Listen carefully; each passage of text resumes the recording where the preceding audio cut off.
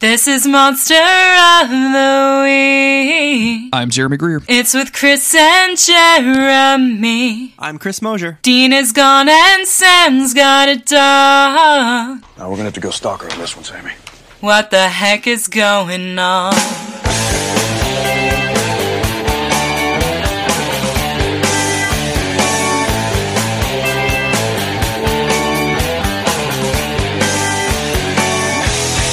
And this is Monster of the Week, the creepy but necessary podcast where Chris and I are covering every single episode of the TV show Supernatural.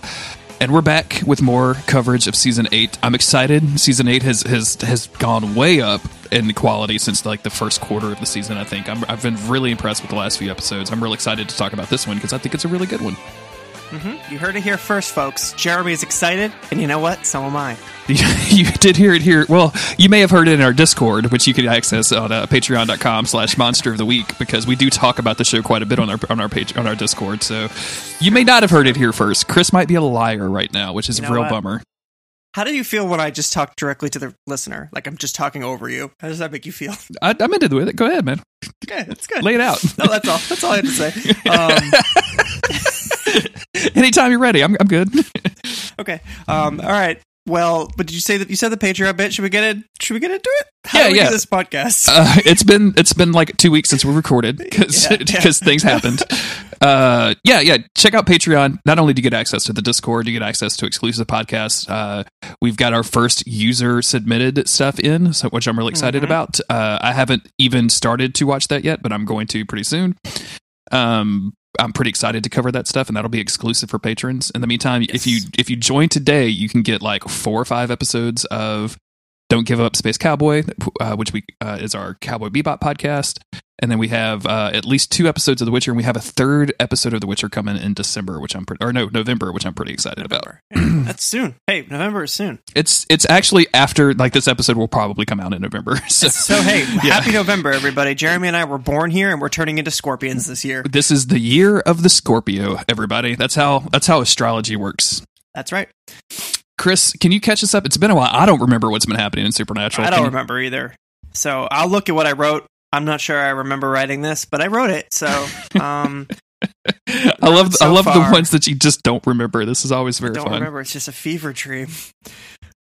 Can you hear that thunder? You probably can't, but it's thundering pretty hard right now. Last time on Supernatural, Mary made a demon deal to save John. John made a demon deal to save Dean. Dean made a demon deal to save Sam, and Sam shot a demon, boned a demon, and exorcised a demon with his mind.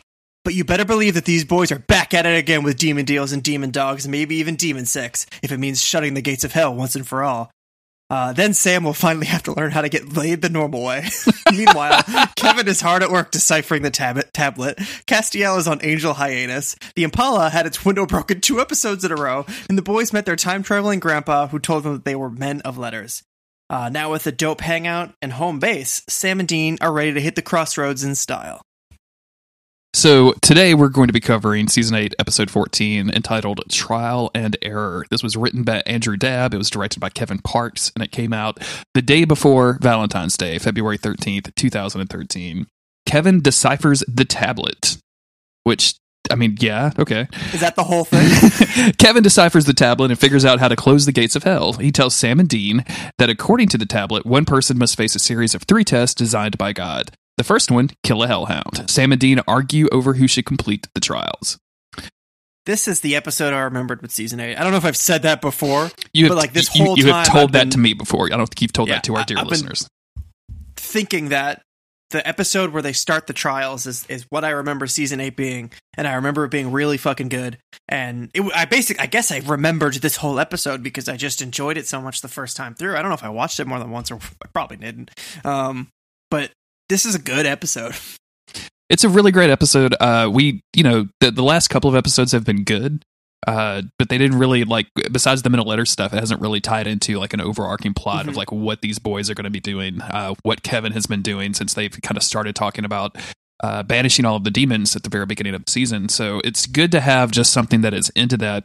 And I kind of like the idea that they're, the summary mentioned it, that they argue over who's going to complete the trials.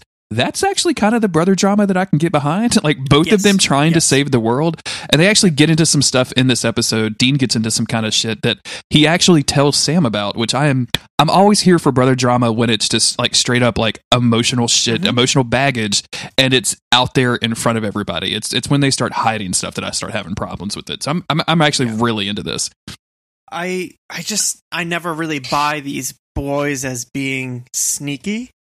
And I think that Yeah. is like with each other. I mean, Mhm. and that's why season 4 is so much of a big deal, because Sam is being really fucking sneaky and sketchy, and that's why he becomes the villain of that season, kind of in a way, because he's acting out of character and being sneaky, and it works really well. But when they're just being sneaky about stupid stuff, it doesn't matter. You know what? We've harped on it enough.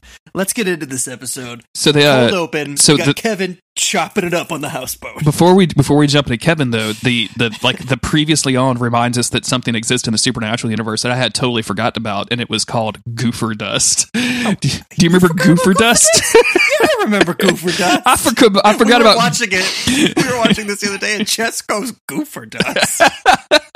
It's a ridiculous word. Goofer is a ridiculous word. I don't know why they chose it, but here we are. Here we are. But yeah, so we start with Kevin, who is going through his morning routine, or his daily routine, which is fucking terrible. All he does is wake up at 5 a.m., he translates the tablet all day, he eats hot dogs and aspirins like it's nobody's business, and then he goes to bed at 2:45 a.m. And that's his day for weeks and weeks. Good. He's not looking great. Like this dude, Osric Chow can look like a very handsome man. He is not looking like a very handsome dude right now. And again, this was shot in such a way that I was watching this episode with Jess, who was sitting beside me doing something else. And she was like, "Oh, is this the Mystery Spot episode?" Because there was this repeated loop over and over ago. She goes, "Oh, that's not Dean. Never mind." But it is almost like that, where we just see this routine where if you didn't know any better, you might think that Kevin was caught in a loop because his day is the same every single day. And when he finally makes a breakthrough, we see he's finally translated something and he's very excited about it. But does he get a nosebleed or something? He gets the nosebleed, yeah, and then passes out. He's just pushed himself way, way, way too hard. It's and then from there we move to Sam and Dean.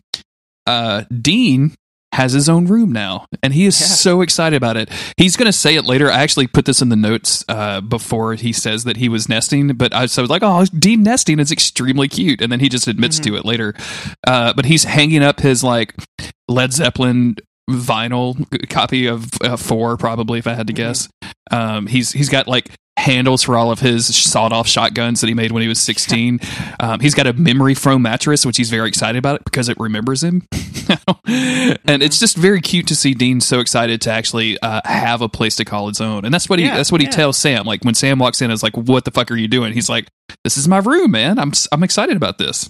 He has a picture of his mom there, and then when Sam comes in and like throws his gum wrapper for some reason and hits the floor, Dean gets mad at him about it. But it's a very nice scene. It's Dean having a home for the first time, a place of his own, really, for the first time, and we see Sam sort of just like smile at the room, and you know that the boys are, as far as the boys can be, they're happy, they're content.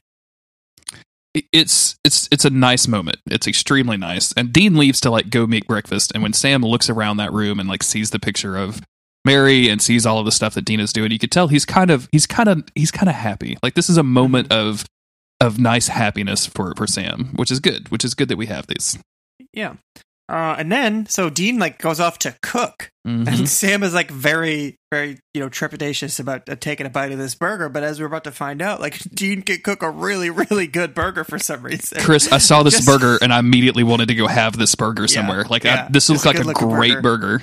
But just as they're about to, Sam takes a bite and he's like, "Holy shit!" And then just as Dean's about to bite into it, Kevin calls, and they quickly like lose him. They can't get a hold of him again. So they have to now rush out the door. Dean doesn't get to bite his burger, which I wonder if that says something about his mental state, where he says it's not even worth it to bite this burger because I have to go do something else. Or Sam is so excited it's a gag. But on the other hand, I was trying to read deeper into this because Sam takes his burger with him. He takes that burger with, man. He makes that a portable burger, which I like a lot. Like the conversation that they have at the end of this episode about the light at the end of the tunnel, whatever. Like, was this burger metaphor a real thing? Dean leaving it behind, being who gives a shit? It doesn't matter. And Sam being like, "No, I have to stop and savor the good thing. I want this.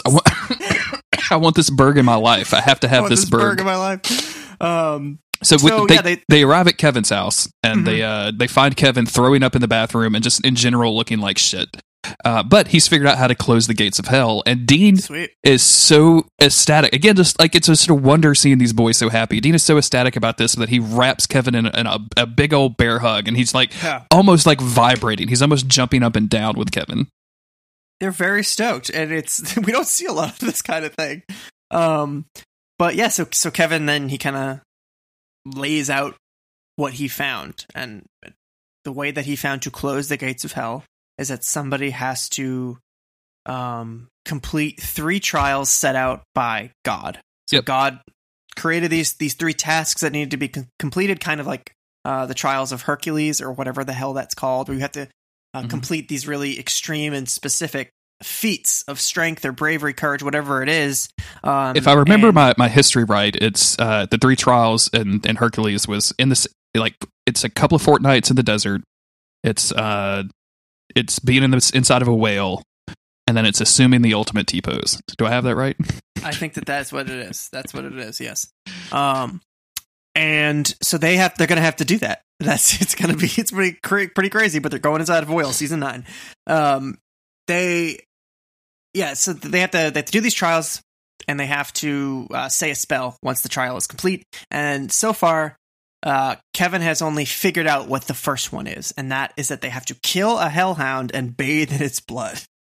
And Dean is like, this is you think that this is Dean's Christmas. He is so excited to be able to kill this thing. He's like, okay, we're definitely going to do this. I'm gonna go get some goofer dust and get some real food for you because you look terrible. Sam, you stay here and we're gonna knock this out. Sam, while Dean is gone, is kind of encouraging Kevin to like dial it down a little bit. He's like, hey man, like, I've learned over the years doing this that this is not, I think he says this is a marathon, not a race. Like, you are going to kill yourself at this pace and you're not going to get what you want. Like, you have to be able to take this down. And I was like, oh my God, character development, because that's what Sam's whole thing was a sprint, not a marathon. He always wants to drink demon blood. I want to get the demon that killed my dad. I want to kill Yellow Eyes. I want to kill Ruby. I want to fuck that demon. Like, he's just been goal oriented. Yeah. But he should know by now that doesn't work. And I'm glad that he's like sees that part of himself in Kevin and says, hey, Kevin, like, been there, done that. It's a bad idea. You need to treat yourself. You need to take care of yourself, which is funny because then when Dean shows back up, who has been so happy and nice, and I loved seeing Dean hugging Kevin, but then he's like, yeah, here's these like caffeine pills that you can take. Because, like, it's the home stretch, man. Like, who gives a shit if you feel like crap for a couple days, right? So they're sort of telling Kevin opposite things. And I don't think Dean is meaning to come off in the wrong way. He's just trying to help Kevin get a boost, but I think he's not seeing the forest for the trees, or whatever that expression means. We've seen Dean willing to sacrifice just about anything to get this done. Like, to Dean, this is the end game. Like, this is what he can do to finally rest. He can go back to just, I talk about this all the time, like, he can just go back to hunting Wendigos, which seems like a weekend gig at most. Like, Wendigos don't come back to your house to kill all your family. You know what I'm saying? Right. Usually a one and done deal. Usually a one and done thing. Occasionally a Wendigo child will show up, but it's usually in the woods, not near your house, not in the suburbs. But so he's willing to push anybody, and he's willing to push himself through this no matter what the cost. He just wants to get this done. He also learns that there's multiple types of tomatoes, which I think is a real good character development scene. Like, Sam has learned some things about how to deal with his inner psyche, and Dean visited a grocery store for the first time in this scene, which I think is really great. They gotta have something for him, He's going through a lot. So they decide, like, okay, we've got to find somebody that has done a demon deal, and their deal is about to expire, so that we can go basically protect them and intercept this hellhound when it comes to get them. And Sam finds a lead, which is this family, the Cassidys, who struck oil where there should not be any oil.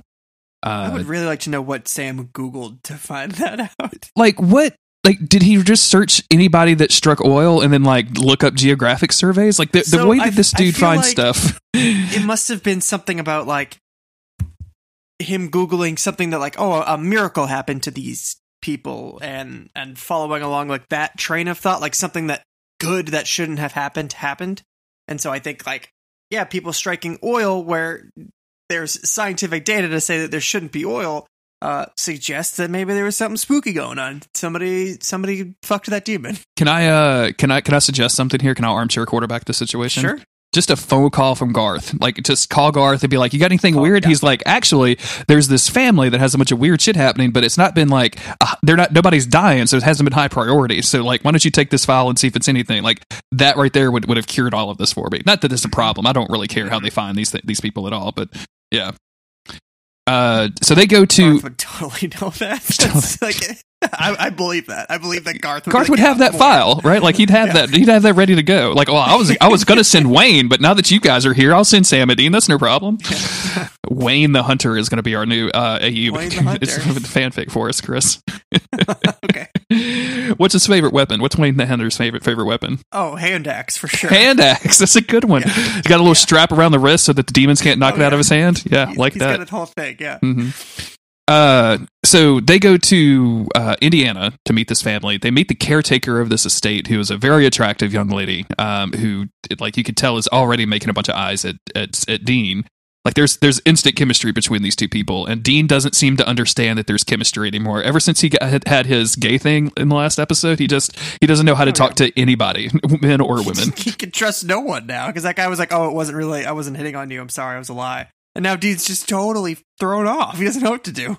He's a little confused. They also meet the one of the guys that lives there that kind of married into the family, and he seems like kind of a happy-go-lucky schlub, right? Like that's he has no idea what's going on. Like they're talking to the experienced like farmhand. Mm-hmm. I don't know what else to call her. I don't know farm terminology, but she like runs this ranch. She knows what she's doing, and this guy, very friendly, being like, "Yeah, you should hire these two hunks here. They seem like good dudes." But he's clearly doesn't know what's going on.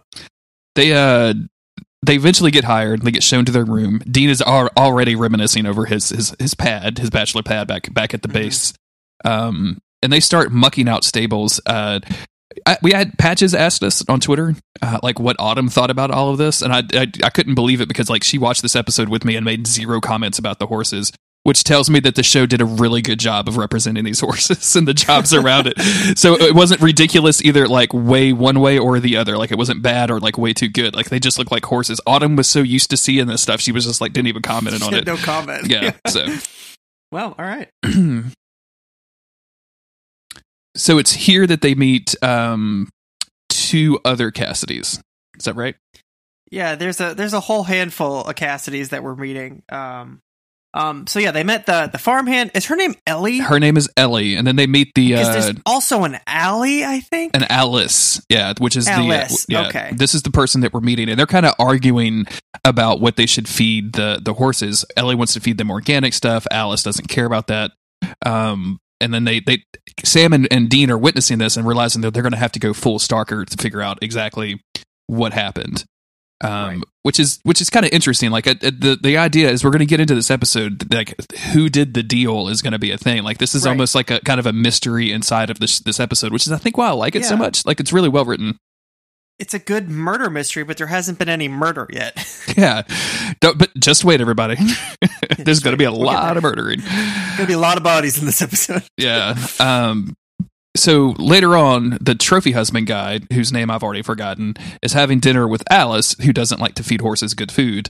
When they hear something, and Alice gets up and goes to check on the horses, and Sam and Dean, who are going full stalker, follow her out to the horse stable. They should have split up. Why didn't they split up? They always split up. They always do. Yeah. So instead, the hellhound attacks the trophy husband, and he dies in a miserable. Trophy husband. I don't know why. Chris, it's been like a week and a half since I watched this episode, so I'm just like going by my notes. I don't know why I called him the trophy husband. I think he calls himself that at one point. Is that what it happens? Okay. Well, now I don't feel so bad, but yeah. So yeah, the sheriff shows up and like Sam and Dean are asking some weird questions and the sheriff's like, I don't really know about this, but the dude's head has been torn off. These fucking drifters are here asking weird questions. Dean decides like, oh, well, this is the dude that did the deal, so we need to jet out. But Sam runs into this dude's wife, Alice, who's like, I know I should be sad. Like, I've been married to him for a long time, but I kind of just don't care. Like, I'm kind of glad to be rid of him. Like, we used to make fun of him, and then one day he was just like, he just asked me out, and I was really into it. And now that he's dead, I just don't give a shit anymore. Like, fuck that guy. I'm not going to bury him. Like, I'm going to make his family pay to bury him. I'm rich. I don't have to do anything. But she indicates that it was so this family struck oil 10 years ago in February. Sam gave the specifics of that. And she says she was at a Valentine's Day party in 2003, 10 years ago in February. Yep. Mm-hmm. And that's where he, like, you know, this guy asked her out. So the timeline adds up. But now I think this is where Dean is ready to kind of like hit the road. But Sam is saying, no, I think we need to hang out here because that was for love. That's what that deal was about. And there's still the whole oil deal that we need to look into. Dean specifically wants to leave so that they can go summon a Crossroad demon themselves, trap it in a devil's trap, and then get them to summon the Hellhound so they can kill it, which, to be honest with you, is a ballsy move. But I feel like they could probably pull that off. Like, I feel like that's if the demon didn't know it was the Winchesters calling, I think they could probably pull that off. Otherwise, Crowley would show up and like completely fuck all that up. If the writers wanted them to pull it off, it's amazing how this TV show works, Chris. So old man Cassidy arrives, right? Mm-hmm. So this is the the rest of the family has to now show up. The Ross Perot of the episode, I guess is what you would call him, which is a weird reference. I don't know why it's made. That's going to go over the heads of all of our demographic, Chris. I don't know why I'm talking about Ross Perot right now. Went over my head, but I'm rolling with it. You don't remember Ross Perot, like the oil guy that ran for president as an independent against Ronald Reagan? Or no, against George Bush and divided the votes of the Democratic Party, didn't get it? I was like 9 years old when that happened. I was too. That's not possible.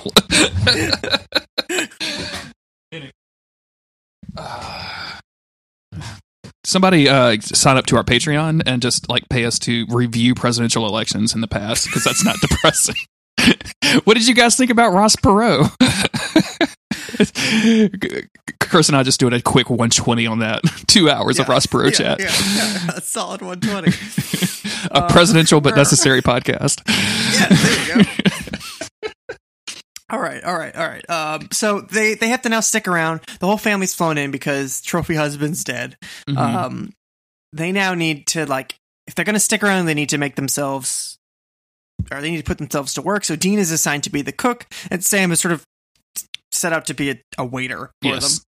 And just to run down these people real quick. So there's Noah, who is the dad of the family, who is very much like the Texas oil, nouveau riche. He's on wife number 5. There's the middle child whose name I cannot remember, who is like a washed out singer and like she's like very pretty but kind of fake pretty in that weird kind of fake plastic way. She had a singing career, she doesn't anymore. And then there's the youngest child, or excuse me, the middle child. Or no, the youngest child is Margot, who's very quiet and just very like opposite of her entire family, who are just kind of shitbags in general. So while Dean is out cooking, and just this Ellie is just absolutely turned on by Dean being able to cook. She's flirting it up with him hard. And he's like, honestly, I didn't even know I could cook until a couple days ago. So this is cool. Once you finish turning them patties, once you come turn my patty. Am I right? He's like, what do you? What does that mean? Do you have a second grill somewhere? Now he's just so trepidatious about anything. He doesn't know if he's like, I'm pretty sure you're hitting on me, but I've been fooled before. Dean looks at this attractive woman and just like involuntarily says, "Is this a gay thing? I don't know." He's so confused. He's so confused. But meanwhile, Sam is inside, like, serving empty plates to people or whatever the hell he's doing. And he's hearing them, like, the family bicker about everything from 10 years ago. And somebody mentions a traveling salesman who came to town. And he came and ate dinner with them one day back when they were really poor. And they're all trying to figure out what this traveling salesman's name was. And they land on Crowley. This is a flashback. We had so many flashbacks in season 8 that I complained about, Chris. So many, but yet when they serve this delicious flashback morsel up, they just take it away from us. I didn't get to bite into that. This is the flashback that I want to see. I want to see Crowley just suckering all of these horrible people into signing. Like he bought the souls of an entire family. Yeah, that is crazy. This guy was wheeling and dealing and smooching down on everybody, basically. Oh, yeah. He made out with the whole family, too. That's really great. Probably made out with the family dog. Later on, somebody's like, oh, I saw you, like, kissing that guy, basically. And they didn't know that it was not just smooching, that it was a demon deal. So Sam relays all of this information to Dean, who is not particularly shocked. But Kevin calls with an ability upgrade. He's got a skill point for the brothers to be able to spend in their hunter skill tree. He has now figured out how to be able to see hellhounds, which listeners you probably remember, hopefully, because we never mentioned it. Hellhounds are invisible to everybody but the person they're attacking. No, to everybody. They're just invisible. Period. I think you can see them when you're fucked. I'm just trying to remember, like, because when they fuck over Dean, like, I don't think he saw him when they drag him to hell. Yeah, so I don't know. I don't remember the. It doesn't matter either Does way. not matter. They can now see them if they scorch something with holy water. If they bathe a window in a holy fire, which means like the angel oil. I think that's what Gene calls it, some angel juice that he's got in the trunk, right next to all. He's got the massage angel oil right next to some angel feathers and some empty bottles of IPA. Chris, what is he doing in that trunk? He's a weird guy. He's a weird dude. And a sawed-off shotgun. And he's so nervous about the whole gay thing that he's worried that he's just never going to be with anybody again. He thinks everyone's been playing him this whole time. So Dean leaves to find some holy oil and some glasses, because they said, "Oh, we should bathe the window," and then they said, "No, we should bathe some glasses in this. That way we can just wear the glasses and see them." Meanwhile, Dad Cassidy, Noah, aka Ross Perot, and Margot have decided that they're going to go hunt the wolf that killed the trophy husband, because of course it was a wolf. They're wasted. At least Daddy is pretty fucking wasted, carrying heavy artillery. And Sam has to run up to be like, hey, whoa, what are you doing? Oh, hey there. Don't do that. Please don't do that. He can't get them to not go, so he just has to go with them. Sure. Yeah, he's just like, let me. And I think that doesn't the dad say something like, "Have you ever hunted before, son?" Like we've gotten a lot of these good one-liners about the Winchesters. Sam just one of his shrug, head tilt, yeah, I'm. You could say that. Meanwhile, Dean, who has got his glasses on, he's got his holy oil glasses on, gets approached by Ellie, who thinks that Dean is super hot, and is like, "Hey, why don't we go back to my bedroom for a good?" Just lays it out direct. Like, I need you to come back to my. Finally, I can understand what you're trying to say. Yes, you would like for me to go to your bedroom and listen to a record? I'm not. Do you have Led Zeppelin? Very confused. Do you say you wanted me to flip burgers earlier? I'm confused. Very confused. So confused that he asked for a rain check. Chris, I haven't, in my lifetime, I've dated some women. Obviously, I've been married to Autumn for a long time, so I've been out of the dating scene. I have not been approached by a woman to be like, "Hey, let's go bone down." That wasn't, Autumn in quite a long time. I can't ever imagine at any point in my life going I want to, but maybe next Tuesday. Can we do it? That's not the. I want to, but I have to go fight an invisible dog. Can I write you on a piece of paper a thing that says, "Yes, I will have sex with you, but it won't be for until 24 hours have passed"? That's not the way this works. But she's like, "Sorry, ghost dog or no ghost dog, I don't have time for this. I don't have time for it." Well, for me, I was like, "Oh, she made the deal." Of course, but it takes the boys a little bit longer. Boys, well, Dean is very confused about his sexuality throughout this episode. It's true. It's very distracting. He's being played again. The only time that he is good as a good hunter is whether he knows he's gay or he doesn't think about sex whatsoever. So, so now they're out in the woods. Yes, Sam's out in the woods. He hears some twigs snapping and stalks after it. What do you think you're gonna find, Sam? Do you think that the hellhounds just hiding in the woods? Is that what they do when they're not killing the people that they need to kill? Why? I don't know. But apparently that's true, because that's what the hellhounds are doing. But there was something about this that I was just like, "What are you doing, Sam?" But yeah, they there's some commotion. He runs into the oil baron, and they hear a scream from far away. And Margot, the youngest daughter, they find her dead. She done been killed by a hellhound. And they run back home. And Dean explains to the family, because now obviously they're at the point, we got two bodies, everybody's round up in one room, they're about to be cuffed together. And Dean now explains, "Hey, that fellow Crowley that you met all those years ago, he was a demon. You all sold your souls. One of you needs to now fess up, and we can then protect you." And then when they're kind of disbelieving, as you know, you might expect fucking normal people to not believe you when you come up with this. Dean then hammers his point across, as any great debater has, by pulling a gun and handcuffing them all and threatening to kill them. Because Dean is just easier that way. Dean is just about he's about pulling that gun and threatening people this season, man. He doesn't have. Do you remember was it season 6 or 7 where he meets the hunter's child, the hunter's daughter, and they're trying to track down the hunter guy that got kidnapped by the whatever, and he's like, I don't have time for this. Like, now he literally just does not have time for this at all. Like, he doesn't have the first gear that he used to have. He just goes right to pull the gun. Mm-hmm. He's not going to shoot anybody, but it's, the threat's there. He's just threatening cosplayers in the woods. It's whatever. So I think to this point, Sam and Dean kind of argue about what they're going to do, because Dean wants to go out and basically hunt this hellhound. Sam wants to go with him, but Dean's like, no, I have to do this myself. This is totally different.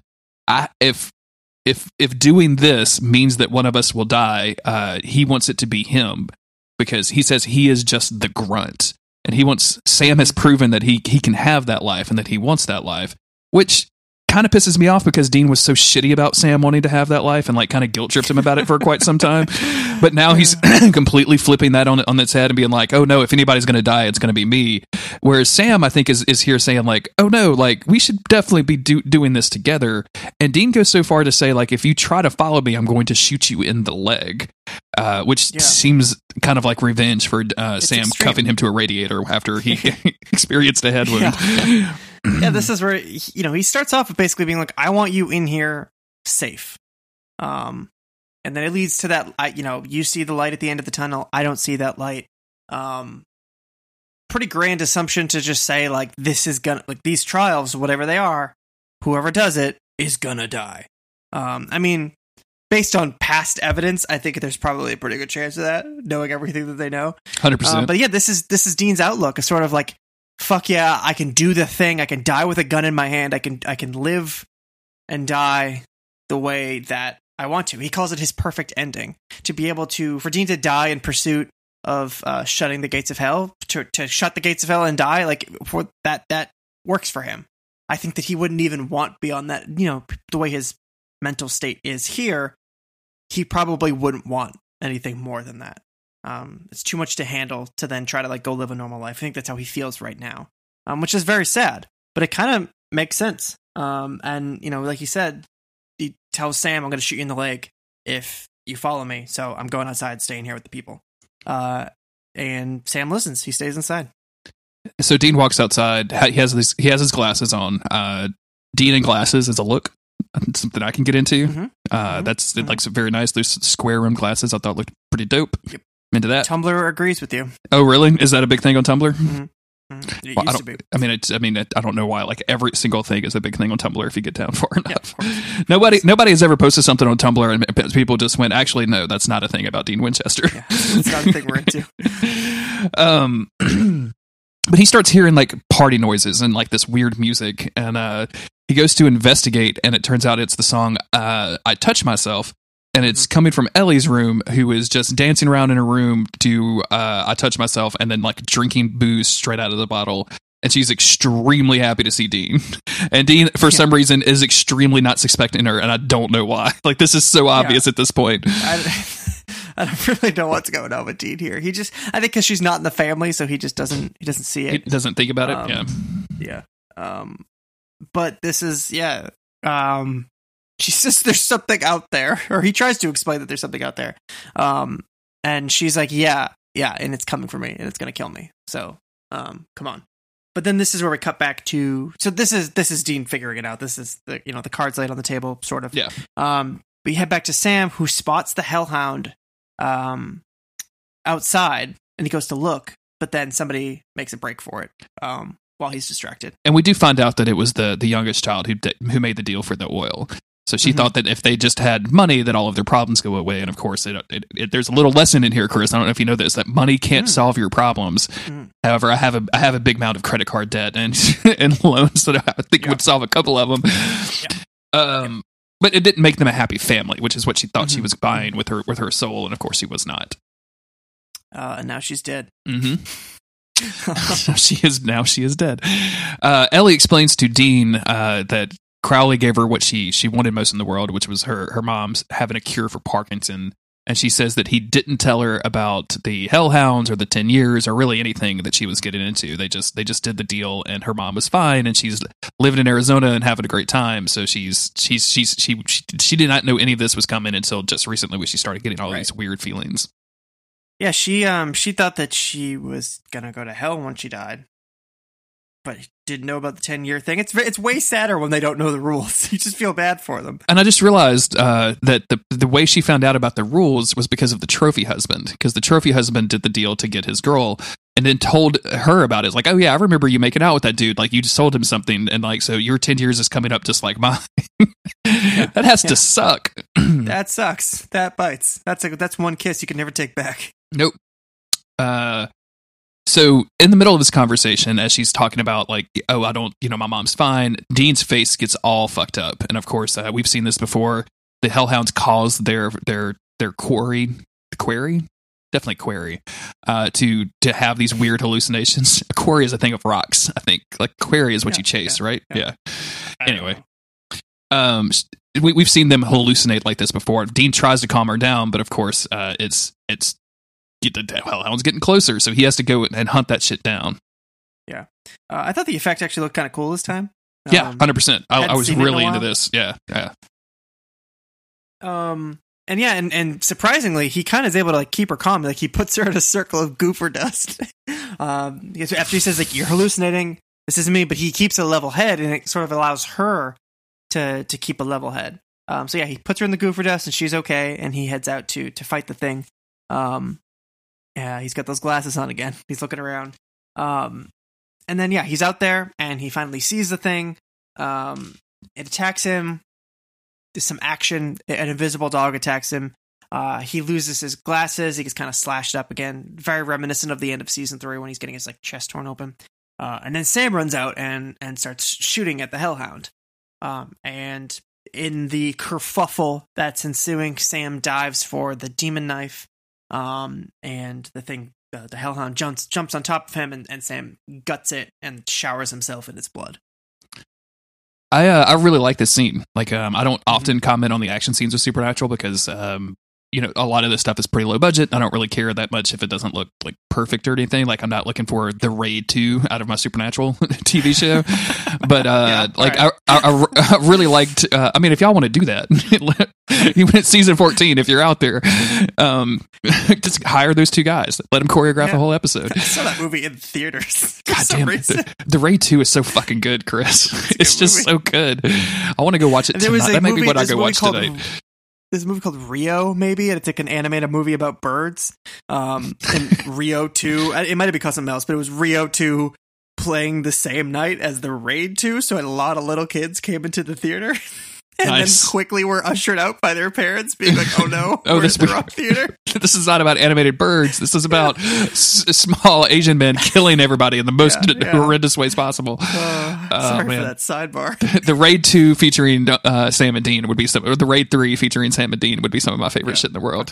Fuck yeah. I like this action scene a lot, and the effect when the hound jumps onto Sam and he gets it with the knife and like just eviscerates the motherfucker, and all of the blood, like all of this blood and ichor and like grossness. It's just like, you could tell that Jared doesn't even necessarily like this. Like, this looks fucking gross. This looks really fucking disgusting. In my head, it smells real bad too. Like, because like all demon shit smells really bad. So you just know it's just a salty. Smells like fucking farts, like rotten eggs. It smells like farts and brimstones and sulfur. And Crowley's cologne. Oh yeah, which is probably like what's some shitty, like, it's probably like Curve, right? That's what Crowley wears. Just a big old bottle of Curve from Dillard's. Oh, yeah. just get a couple pumps of that each morning. A couple, Chris, maybe like a couple dozen, half dozen. Oh, a couple dozen. Yeah, all right, I'll take it. Lean into it, man. Come on. He does one layer naked, one layer with his shirt, and one layer once he's got his jacket on. He's definitely that guy to spray some Curve on his dick too, right? Like, he puts his pants on and like opens them up. Yep.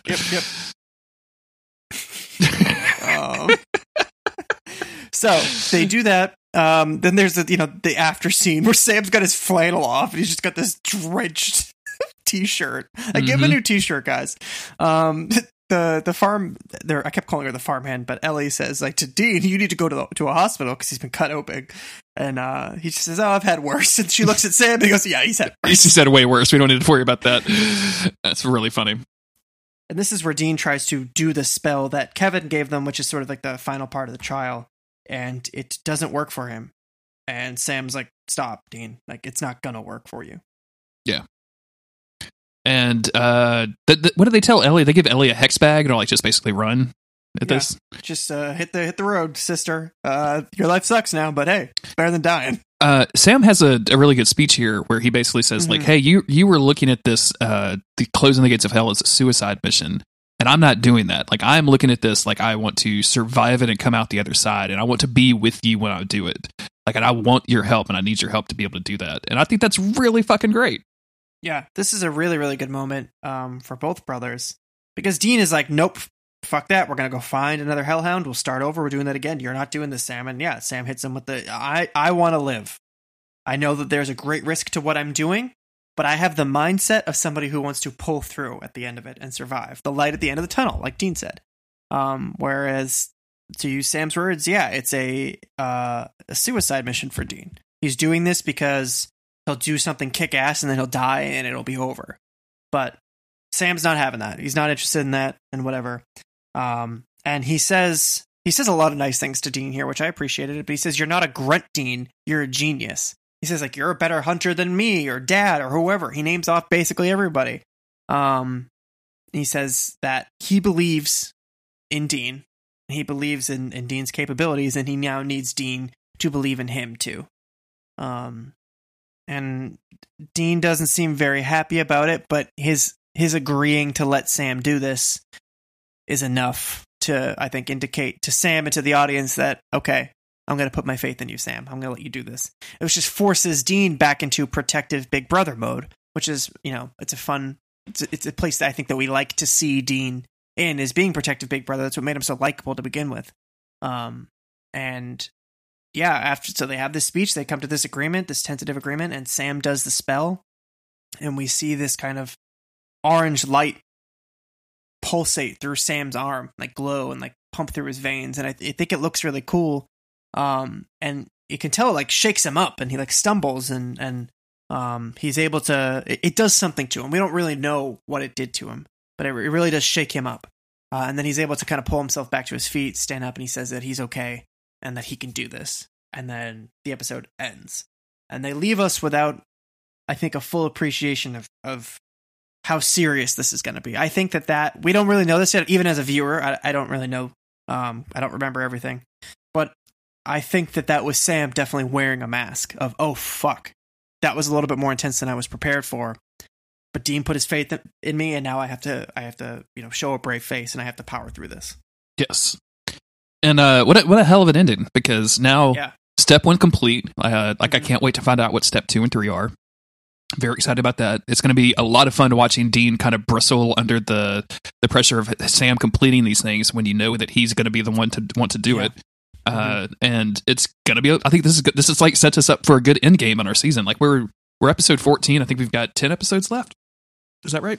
Yeah, something like that. 9 or 10 episodes left. And yeah, I think this is good fodder for that. So I'm pretty excited. Yeah, and with the sort of not special powers, but these special trials and the light going through his arm and all that, it is reminiscent of earlier seasons, maybe season 4, where Sam's literally using his powers, but also, even season 1, where Sam has this thing going on and Dean is trying to figure it out and protect him, or if Dad says, if I can't save you, then I have to kill you. There's a similar but different dynamic at play here, because now Dean has to support Sam while he purposely goes through these things.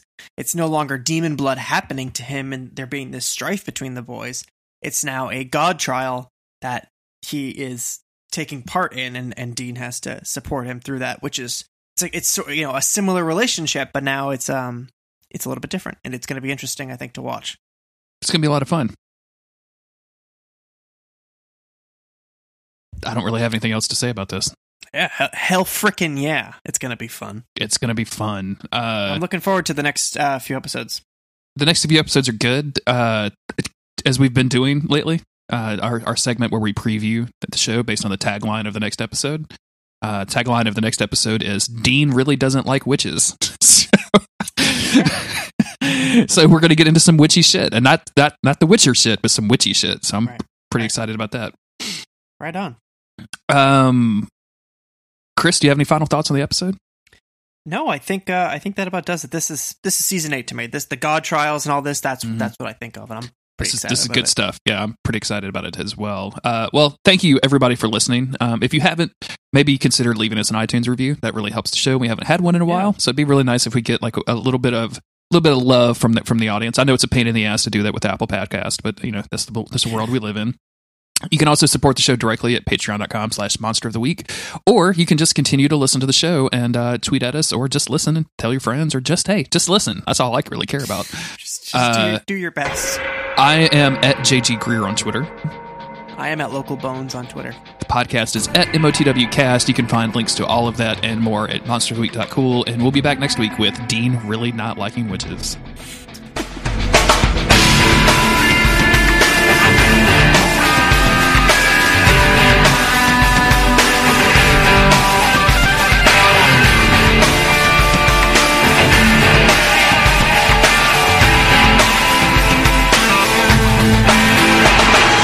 Do you remember the CVV on your credit card, like on your debit card? On the back? The number on the back? Mm-hmm. I don't think so. I was trying to order a pizza during the end of that, and I couldn't fucking do it. Couldn't fucking remember that part of it? And I have it. My credit card's saved in like Chrome or whatever, so I just expected it to work, but no, I have to go. That was me at, was walking to, or I was just out on a walk. I was taking a break at work. I was with Steve. This was last Friday. This is when I bought the PS4 Pro. I canceled my Amazon shit because I got on customer service, like chat with somebody, and they couldn't tell me if I was getting my pre-order or not. And I was just like, screw this. I'm not dealing with it. I'm not going through this trouble so I can save the money on Red Dead because it was the bundle. It was stressing me out way too much, and I didn't want to feel that way. There was no need for it. So I looked at the Best Buy that was right down the street from my work, and they had a PS4 Pro, and I said, all right, fuck it. Just going to go buy one. I've been saving for this, so now I can just go do it. And I ordered it online. I was like walking outside, and that was the number that I forgot was the number on the back of my credit card. But I got it all in, ready to go. Showed up at the place like an hour and a half later, and there was a problem. It hadn't been like verified, my purchase or whatever, and there was one PS4 Pro left in the store, so it was a fucking nightmare. And I just had to like wait 15 minutes, just like standing around at Best Buy, hoping and praying that it would go through. Somebody else had bought a PS4 while I was in the store, like right before me. So they bought the second to last one. And technically I reserved it, but like since it hadn't gone through yet, it could have easily gone to somebody else, caused issues. I was very stressed out, but I eventually got that goddamn thing. Have you been enjoying some 4K content? Yeah. The first thing I did was just put on nature videos. Of course, yeah. I was like, yeah, whoa, this is crazy. But I've been playing Dragon Quest, which isn't like super crazy, so I'm excited to play Red Dead in it. And yeah, Red Dead should look like significantly great in it. So yeah. Oh my goodness. I could not get my microphone to work, but I got it to work. And now I'm ready to record on the podcast. Hello. Hey there. Sorry for the delay. Are you still eating? You better believe I am. It's definitely the way to start a podcast, with a mouthful of food. You know it. Be done 1 second. I'll take your time. I don't want to keep you waiting any longer. It's been a while. I'm all good. What's up? It's What's all up, gamer? It's all rainy outside, so it's very dreary, and just want to go take a nap. Yeah, it's been thundering pretty hard out there. Jess got a tornado warning down where she is. I didn't know that was a thing that could happen in Rhode Island, but she sent me the thing, and she's like, "Oh, I just got a tornado warning. That's weird." And then she followed that up with, "Bitch, I just got a PS4. I ain't trying to lose this." I take it she inherited your old PS4. Uh-huh. Very nice. Yeah, we got it was just kind of storming outside, like a regular old thunderstorm, and then my phone beeped, and I looked down and it said we had a tornado warning, and I was like, well, that's weird. I don't really know what to do about that right now. I think I'll just continue doing what I'm doing, which is probably playing video games, but yeah, just keep on gaming. Just gotta keep on gaming. Gonna have to pry that controller out of my cold, dead hands. That's right. Okay, I'm done. I'm chewing my food, but then I'm done eating. That's fine. Keep it going, man. If you need some dessert, you're gonna go get a popsicle? No. Maybe I can't. Piece of pie? I'm already inching towards death as it is. How are you doing, by the way? I haven't talked to you in a while. Off and on, I'm trying to figure out what it is that makes me sick. I've lost more than 20 pounds now. Jesus, Chris. Which is it's not because I'm just constantly ill. It's just because I eat so much less now because I'm constantly worried about getting ill. Yeah. That's also not a good thing, though. Mm-hmm. Like today, I thought I was going to, because I had a beer yesterday. I had one whole beer yesterday. It was just his birthday. I thought I'd get a little crazy. So I was really expecting to be wounded today, just by the idea of it. But I was okay, mostly. So good. Some of it I think is definitely stress and anxiety related, and having anxiety about getting sick makes me sick. Good old 1-2 punch of the human mind right there. Right. So we went to the Museum of Fine Arts in Boston yesterday. We went a couple years ago for Jess's birthday. So I thought, let's do something again. Which museum do you want to go to? She picked that one again. And I think we had a really good time. Got to see lots of fancy art and lots of stone dogs. Those are great. Jess was a big fan of those. Yeah. Not a lot of swords. Probably 2 or 3 swords. Pretty low. It was a disappointing amount of swords. Overall, a disappointing experience for me because not a lot of swords. But Jess had a good time. And I think that you should have gone to the Museum of Sword Art. Yeah, or maybe you can only get that online. That's online. You find that online. Yeah. So I was so worried about going there and being sick that it was making me sick and it was stressing me out. But now that that's over, I think hopefully I'll be okay. Or start to be okay, because I've been dieting like some kind of freak. Whoa, the thunder! You probably can't hear it on the microphone. Mm-mm. My house is shaking right now. Oh, geez. What the hell? My bookshelf is literally rattling next to me. Are you under a tornado warning? I don't think so. Okay, it stopped. It's fine. We've been through worse. I've been creamed multiple times in this house. You know that. I do. I have unfortunately heard that several times. Mm-hmm. Oh. So, how was your weekend, Mr. Greer? Well, Autumn is out of town. She left, today's Tuesday? Yeah, she left yesterday. She won't be back until late Thursday. So we just kind of chilled around the house and, hung out together. Sunday we went out to lunch with her dad and then just came back home and hung out. We watched a bunch of that show Maniac, which is pretty good. I dig that. Oh, what's that? I feel like I know what it is, but it's Jonah Hill's thing where right, okay. Yeah. Where and it's I don't know what's happening in it, but they take pills and they get all weird. Yeah. Makes sense. That's pretty much the solution to that. We tried to watch Haunting of Hill House or whatever. Yeah. I don't remember if we talked about that before. No, we haven't. I keep saying to Jess, hey, let's watch this. I read the book. I know it's totally different, but we went to put it on and we accidentally started a show called Just Haunted, which is another new Netflix show, but it's one of those people telling the story of their paranormal encounter when there's a reenactment. And she was like, "Oh, this is only 20 minutes long. This first episode, let's watch it." I was like, "All right, fine, whatever." It's a ghost story basically. And we're sitting there watching it, and unlike most of these shows where it ends and they're the entity was purged from the home and Sheriff isn't a name. Sheriff went on to live a happy life with her husband. It's always all these shows end the same way, where the ghost hunters win and the ghosts fucking lose. But not this one. It was just a person bringing in their close family members or friends and being hey, I've never talked about this. Granted, this is a television show. It's supposed to be real. It's reality TV, so whatever. You take it all with a massive scripted grain of salt. Sure. But it's the premise is that this person is basically telling an emotional paranormal event to the people in their life. And a lot of times it's like, the second episode is straight up just like, my parents used to kill people. They would like pick up strays out in the country and like those people would disappear and the house was haunted. And it's never like the stories didn't have happy endings. It's just like, there's probably still bodies out there and this is something that will haunt me forever. I'm like, I don't think that's a ghost. I think that's childhood trauma because that's this fucked up experience.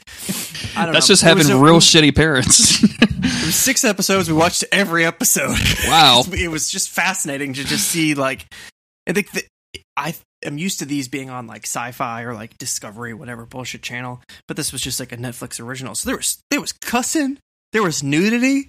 What? It was a whole thing, and none of them had happy endings. It was always just like, this demon is probably going to kill me now. Sorry, Mom. And then that's it. The episode over. It was fascinating. We mainlined. Have you heard of Wellington Paranormal? No, I don't think so. So, What We Do in the Shadows, right? Mm-hmm. So this is a TV show spinoff of that. Based around 2 cops that work in Wellington, New Zealand, who get kind of recruited into handling the supernatural stuff. But it's that very same kind of straight-faced sense of humor, taking everything, just taking everything directly as it comes, kind of thing that What We Do in the Shadows is. There's like 7 episodes of that, and we just mainlined all of those because they were so funny. They were just really, really good. I just remember. Have you ever seen Ghost Bouncers from Nick Kroll's show from a few years ago? No. His show was like fine, but for whatever reason, me and Steve have been obsessed with this skit where they're just 2 like Jersey Shore dudes who ghost hunt. I'm gonna send it to you now. Just watch it later. It's a long video. Well, it's not long. It's like 7 minutes, but huge fan of that video. I'll have to watch it later. I guess I just really like stuff that spoofs stuff that I like or used to like. Sure. It just works really well for me. Like this Nick Kroll thing, it's the editing is so spot on how those shitty ghost shows all are. It's tremendous. And you love those shitty ghost shows, don't even lie. Yeah, you better believe it. It's really hard to watch them these days, but yeah. Yeah, I can only imagine.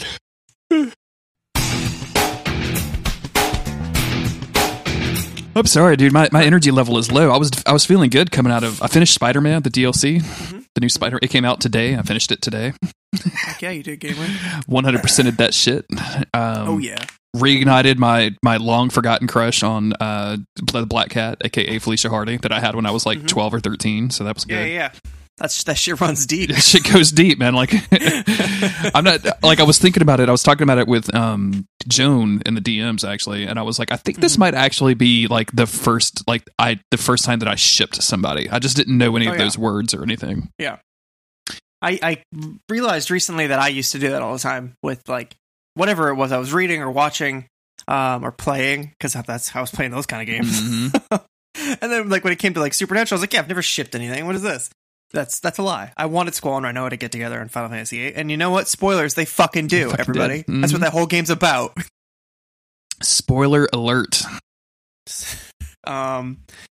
Should we do the episode? Do you want to kick this thing in the pants? So yeah. You just railroad it. You keep those energies up, and then it's over before you even get tired. I'm into that. I'm totally. Sorry if I'm a sniffly bitch. I got the sniffles. I sneezed hard earlier. You know when you just sneeze once and then you're just like done for the day? Yeah. I take copious amount of pills to prevent that from happening during the podcast. You ever just sneeze and then like your arms hurt?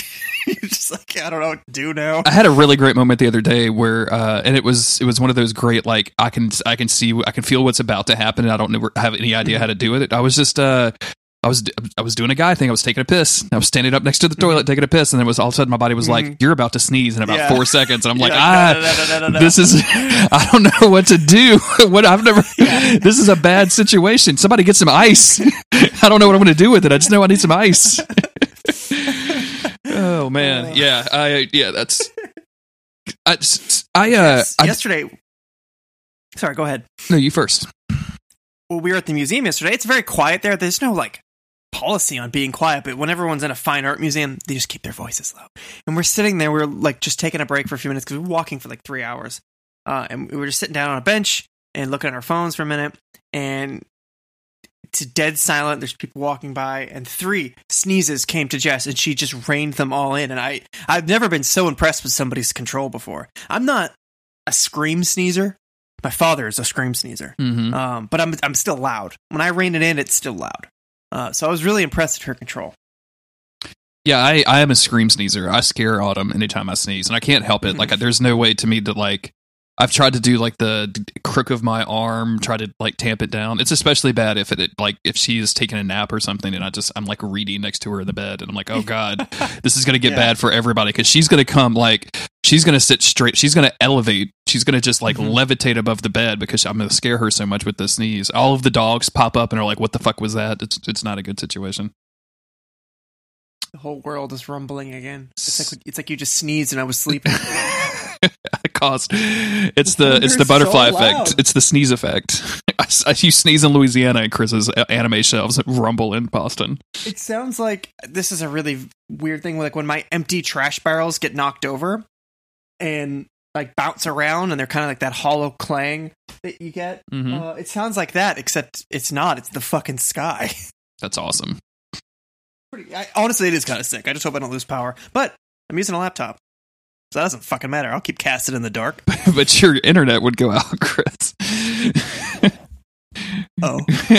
I mean, unless you have, like, I have like a little UPS. Nope, it would go out. It'd go out. Yeah. I have a UPS device, so my internet will actually stay up. Like, if the server shuts down, it'll run my router and modem for like about 2 hours on battery backup. If we lose power, we'll stop wherever we were at the episode and just record two versions. Sure, yeah. Path we'll do Path B. 2 intros, and yeah. We'll just join them together in the edit. Won't sound weird at all.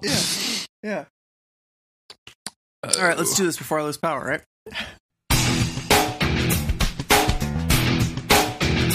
I wonder if that's picking up on the mic at all. I can't hear anything coming over the mic, but I mean that may be Discord like filtering that stuff out. So I don't know. It's okay. Spooky sound effects are great. I love it when I listen to a podcast and all of a sudden there's a roll of thunder in the background. It just gives me some. Oh yeah, there it is. Did you move your mic over there? Mm-hmm. Yeah, that's nice. Just move your chair over there. That's really nice. That's it's a nice soothing little like background noise. Hopefully this sounds okay now. Is my audio too quiet now? Yeah, you sound way far away. How about this? There you go. I have to like recheck it because I turned it up so high. Okay. Check. Yeah, I don't want to be too quiet, but I don't want to be too loud and muffled either. So, all right. Hopefully this is okay. Hey, did we talk about the... Can you hear me just fine? Yeah, I can hear you fine. Okay. Did we talk about the movie Hereditary? I don't think that we talked about it. We texted about it, but I don't think we had a conversation about it. That movie is great. It's a good movie. It's very freaky. I don't know what I was expecting. I had no preconceived notions. So when like shit started popping off, I was kind of like I was sitting in the room by myself with all of the lights off because that's how I roll with a horror movie, and just like increasingly wide eyes. It just kept going. Yep. What the fuck is happening in this movie? All the way to the end, I thought was really great. People talked about how, or I think Jess was saying like her coworker told her that she couldn't sleep that night after she went and saw the movie. And when people say that, I just think of like the Paranormal Activity phenomenon, which I really did like that movie when it came out, Paranormal Activity, but it wasn't like, oh, I can't go to bed tonight because a ghost is there. I just thought like that found footage thing, it worked well. And it was 2008 when that came out? It doesn't matter. Sounds about right. So I was sort of going into Hereditary. Like, I like horror movies. I really liked The Witch, and it kept being talked about with that because the same producer or whatever. But I don't know what I thought. I thought it was just going to be like stupid jump scares and stuff. But it was not that. It's just a deeply uncomfortable movie to watch that follows through on the things that brings up. It doesn't go the easy horror route of like, oh, what's inside your head? Yeah, absolutely. It just does the fucking thing, and it makes you uncomfortable the whole time. The car scene, which is maybe about like half an hour into the movie, just totally changes everything that you're. Just it turns it to like a kind of a slow like, oh, I think that I might have an idea. Nope, have no clue what the fuck is going to happen next. I have no idea. Yeah. I was gonna watch some horror movies last night too, and then I just ended up watching. I watched one episode of iZombie, and then kind of came to the conclusion that maybe I don't like that show anymore. and then I literally just read on the couch for like 2 hours. And just went to bed. Do it. Yeah. Sometimes you just gotta read on the couch. I didn't even want to play video games. I don't know. You ever get into those vibes where you don't want to play video games? Oh, definitely.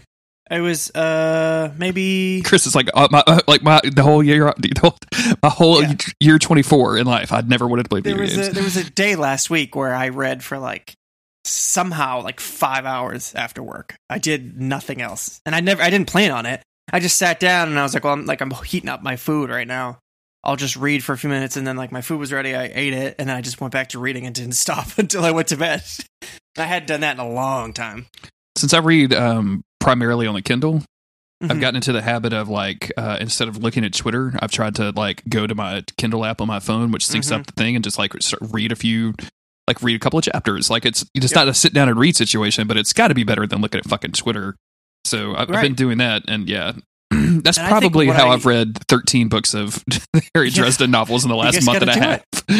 When I think about how I used to read stuff in middle school, when I started reading all these Stephen King books, it was I'd walk to class. I was one of these fucking nerds. I'd walk to class, and then the 2 minutes before the bell rang and class started, I was just reading for 2 minutes at a time. And they're all right, I read a page. Put the bookmark back in, and I got through a ton of books back then. So it's as simple as picking up your phone and checking Twitter. I carried the unabridged hardback version of The Stand to and from my school on the school bus, every day for a long time.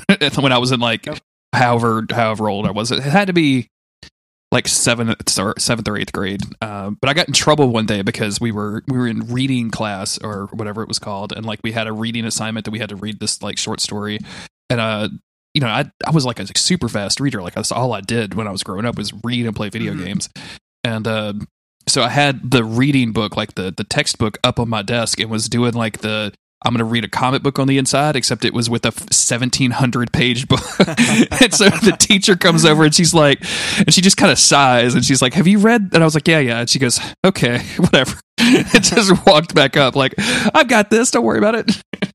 I got in trouble once for reading The Wasteland. I don't remember what it was, or it was The Gunslinger. It was one of those. I do remember one time my teacher being all right, reading time's over. And I was like, I got 1 page left. She's like, all right, well, I'll wait for Chris. And back then I was like, oh, that's super nice, thank you. And I finished reading the page. But I looking back, I was like, she was fucking being sarcastic. Chris did not pick up on the subtleties of this conversation. I didn't pick up on it. I was like, oh, thank you so much. It's a really good part. I've only got 10% left. I really need to finish this. Oh, what a dickhead. I got to see what happens to this train. Oh, wait, I don't ever get to see what happens to this train. Nope. Let's do this podcast. The lightning is getting pretty crazy. I'm excited.